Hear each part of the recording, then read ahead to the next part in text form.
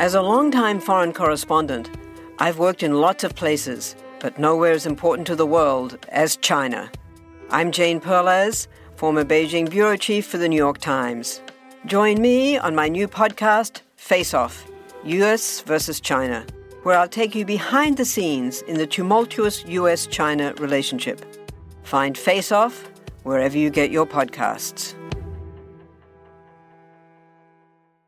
This is Taiwan, or officially the Republic of China, a country best known for two things: its tense relationship with the other China, and providing the world with advanced semiconductors that have become crucial for running every part of our daily lives.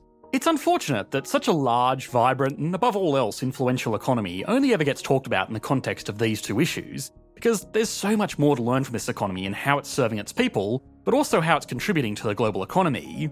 Today, Taiwan is one of the most prosperous countries in the world, and part of the reason that the People's Republic of China is trying so hard to discredit the country on the international stage is that this island serves as a clear demonstration of what the mainland could have been if it wasn't for the missteps of their government in the past, and even more recently. Adjusted for purchasing power parity, Taiwan is the 12th most productive country in the world, beating out countries like the Netherlands, Germany, Australia, and Canada. That productivity has translated to extremely high living standards for Taiwanese citizens, who perform better on the Human Development Index than the United States, South Korea, and Japan. But up until very recently, it wasn't like this at all. When the country as it exists today was founded, it was far poorer than mainland China, a country that had far greater access to resources, even on a per capita level. The lessons that economists can learn from the Taiwanese economic miracle are far more important and applicable to our own economies than speculation over future conflicts. Beyond that, and as important as microchip manufacturing is, not just to the country but to the entire global economy, Taiwan did not achieve its current level of economic success from one industry alone. So, what are the economic challenges facing the Taiwanese economy? How has it achieved such consistent economic growth despite these challenges? And finally, could the same lesson be applied to the long list of struggling developing economies today? Once we've done all of that, we can put Taiwan on the Economics Explained national leaderboard, which we have done before, where it got a rather impressive score of 7.2, but even since then, the economy has grown significantly, so it's time for an update. Taiwan, officially the Republic of China, was formed more than 100 years ago on the Chinese mainland. The free market, democratic ideals of the new nation went head-to-head with the Chinese Communist Party and the country they wanted to make, the People's Republic of China. After World War II, the leaders of the Republic of China were forced to flee the mainland by communist forces that, after decades of fighting, eventually comprehensively seized power. The Republic of China set up on the island of Formosa, today better known as Taiwan. That's the incredibly oversimplified backstory of how Taiwan came to be, but it still doesn't explain why today it's so universally shunned by most of the world. Up until 1971, the US and its allies officially recognised the Republic of China as the real China. Of course, that was at least partially because their government wasn't communist. Eventually, the People's Republic of China, the China that we all think of when we think of China, became too big to ignore, and a vote was made to switch the two governments at the UN. Obviously, most of the Soviet states and other communist countries supported this vote, but even some true free market NATO members also voted for the People's Republic because it was becoming one of the world's major powers, and they had nuclear weapons. The UN was meant to be a forum of the world's countries, and it worked overtime during the Cold War to prevent escalations, but that only works if the big players are part of the discussions. There are lots of countries in the world today that exist because they separated or came apart during civil wars. North and South Korea both technically lay claim to the entirety of the Korean Peninsula, but none of them were at odds with the world's second most powerful nation, and mainland China has in the past made it clear that if countries want to maintain diplomatic relationships with them, they need to recognise their One China policy, which says that Taiwan is just part of the one and only China that's just going through a bit of a rebellious stage at the moment. Officially, the CCP recognises the Republic of China as the Taiwanese authorities, basically diplomatically calling them a rogue state. Again, incredibly oversimplified, but the reason it's so important for Taiwan's economy is that the modern globalised world runs on formal relationships between countries. If Taiwan is not recognised as a country, it makes things like international trade deals and foreign direct investment very difficult.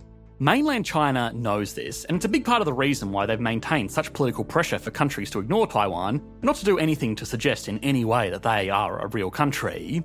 This is why it's such a big deal when government leaders from major nations like the USA make visits to Taiwan. More recently, the Taiwanese government has been able to loophole their way through these restrictions. Taiwan has been able to represent itself at the World Trade Organization, APEC, and even the Olympics by acting as Chinese Taipei, which allows countries to deal with them directly, but maintain that this is just a state of the Chinese nation, like if Australia drafted a trade deal directly with California. Of course, this skirting of the rules requires cooperation on both sides, and for a long time the risks just weren't worth it for the countries to engage formally with Taiwan. But that started to change after the Great Turnaround. Prior to the 1980s, Taiwan was a desperately poor country. Its expulsion from the UN in the 1973 oil crisis also severely affected it, and for the most part, it was just an agrarian backwater the world was mostly trying to ignore. Domestically, the country was still under martial law, because technically Taiwan was just seen as a large military base where the exiled government was planning military operations to retake the mainland. Of course, that never ended up happening, and today the country has all but officially lost any interest in any hostilities towards the mainland. By the 1980s, the government had realised this and started the development of the 10 major construction projects. When people think of Taiwan's economy, they only ever think of microchip manufacturing. And while that's important to every other country in the world that needs chips to run their modern economies, these 10 projects were arguably a more important turning point for Taiwan's economy internally. The 10 projects were shipyards, oil refineries, transportation infrastructure, a major shipping port, an international airport, and a nuclear power plant. Many of these are still in operation today, 40 years later. These projects were immensely expensive and required the ragtag government at the time to take on a lot of debt to build. As with all economies, the plan was that these projects would enable the development of new industries which would make back the money that they spent on these projects and more in taxes. Simply building the projects wasn't enough to achieve this. The best infrastructure in the world is useless if there's no industry to take advantage of it. If you build it, they will come is not true of international macroeconomics. If Taiwan was going to have any hope of repaying its new loans, it would need to attract new industries fast. Typically, developing countries do this by acting as an easy place for foreign companies to set up their operation to take advantage of industries that they have a comparative advantage in. A comparative advantage in economics just means it's more efficient for one country to produce a given good or service than another country. The United States has a comparative advantage over Italy in producing commercial jet aircraft because it has a well-developed aerospace industry, a huge domestic market, and infrastructure to make building massive planes possible. Italy has a comparative advantage over the United States in producing luxury sports cars and handbags because they have an established culture of handcrafting luxury goods. The best thing for these two countries to do would be to make just what they're good at and trade with each other so Italy gets high-quality planes and the US gets luxury handbags. Want to learn how you can make smarter decisions with your money? Well, I've got the podcast for you. I'm Sean Piles, and I host NerdWallet's Smart Money Podcast. On our show, we help listeners like you make the most of your finances. I sit down with NerdWallet's team of nerds, personal finance experts in credit cards, banking, investing, and more. We answer your real-world money questions and break down the latest personal finance news. The nerds will give you the clarity you need by cutting through the clutter and misinformation in today's world of personal finance.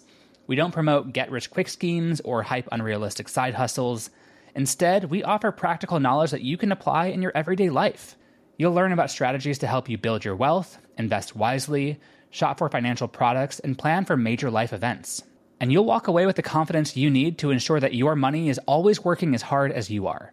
So turn to the nerds to answer your real-world money questions and get insights that can help you make the smartest financial decisions for your life. Listen to NerdWallet's Smart Money Podcast wherever you get your podcasts.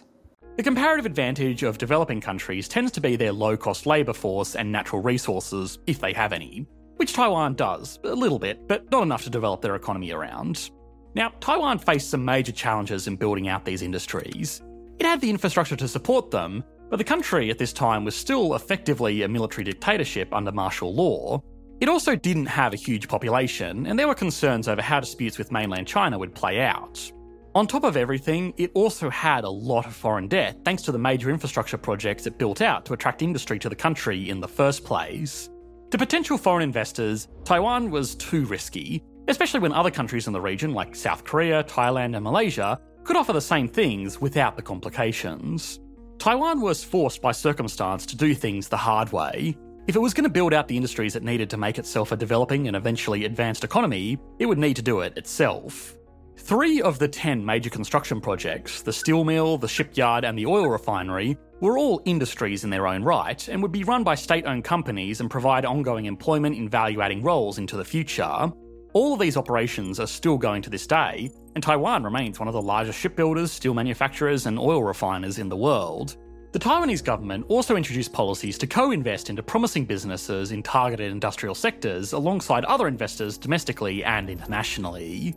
This made the country less risky to outside investors because they could co-invest alongside the government to get the same operations going at a much lower upfront cost.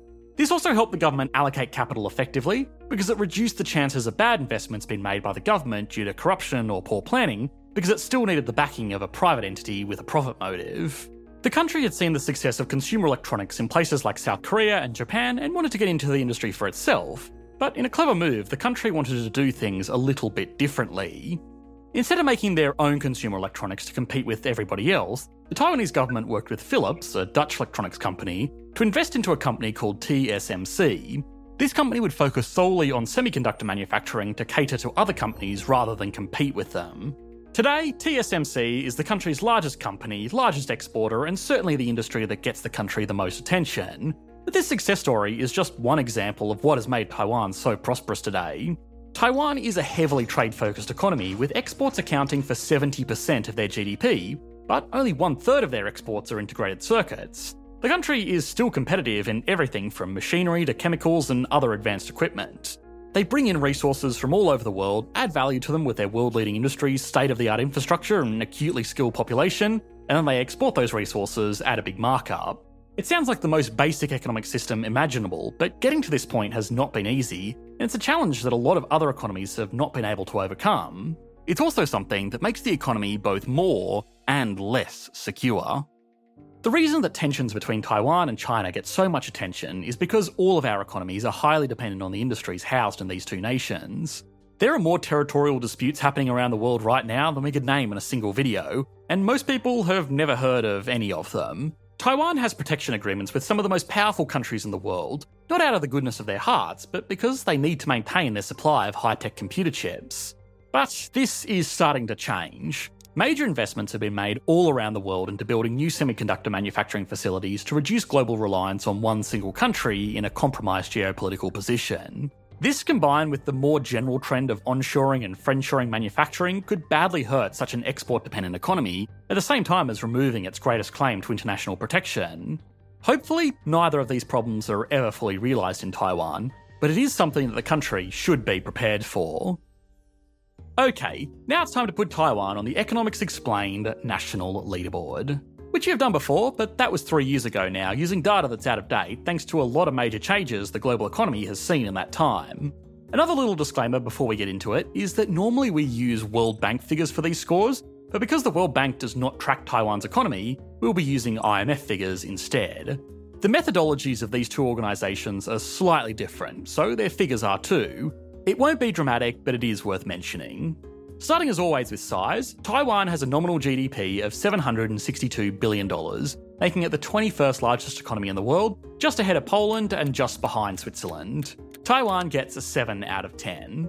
That output is produced by a population of 23.5 million people, giving the country a highly respectable GDP per capita of $33,907. It's achieved this while maintaining a relatively low cost of living, which means that while by nominal figures it's roughly in line with Japan, but adjusted for purchasing power parity, it's one of the most prosperous countries in the world, ranking between Denmark and the Netherlands. But since we use nominal figures, Taiwan gets a 7 out of 10. Stability and confidence is good, but not great. The country now has a robust democratic process, a well-functioning legal system, world-leading companies, and relatively low national debt, but it's also highly dependent on exports, and as unlikely as it may be in the immediate future, there are always those tensions with their much larger and more powerful neighbour to the west.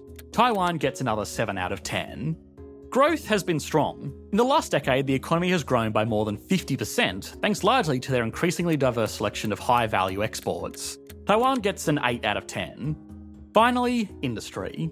Obviously, Taiwan does very well here, especially in traditional manufacturing industries that turn raw materials into something more valuable that can be sold at a profit.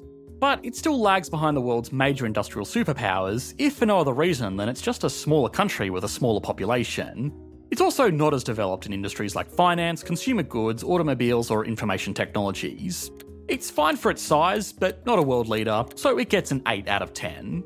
Altogether, that gives Taiwan a rather impressive score of 7.4 out of 10, putting it up a few spots on the leaderboard. We have recently made a video on Brazil, Russia, India, China, and South Africa's global group known as the BRICS, an economic group that Taiwan stands in direct opposition to. You should be able to click to that on your screen now. Thanks for watching, mate. Bye. Want to learn how you can make smarter decisions with your money? Well, I've got the podcast for you. I'm Sean Piles, and I host NerdWallet's Smart Money Podcast. Our show features our team of nerds, personal finance experts in credit cards, banking, investing, and more. And they'll help you make the most of your money while cutting through the clutter and misinformation in today's world of personal finance. You'll get clarity on strategies to help you build your wealth, invest wisely, shop for financial products, and plan for major life events. Listen to NerdWallet's Smart Money Podcast wherever you get your podcasts.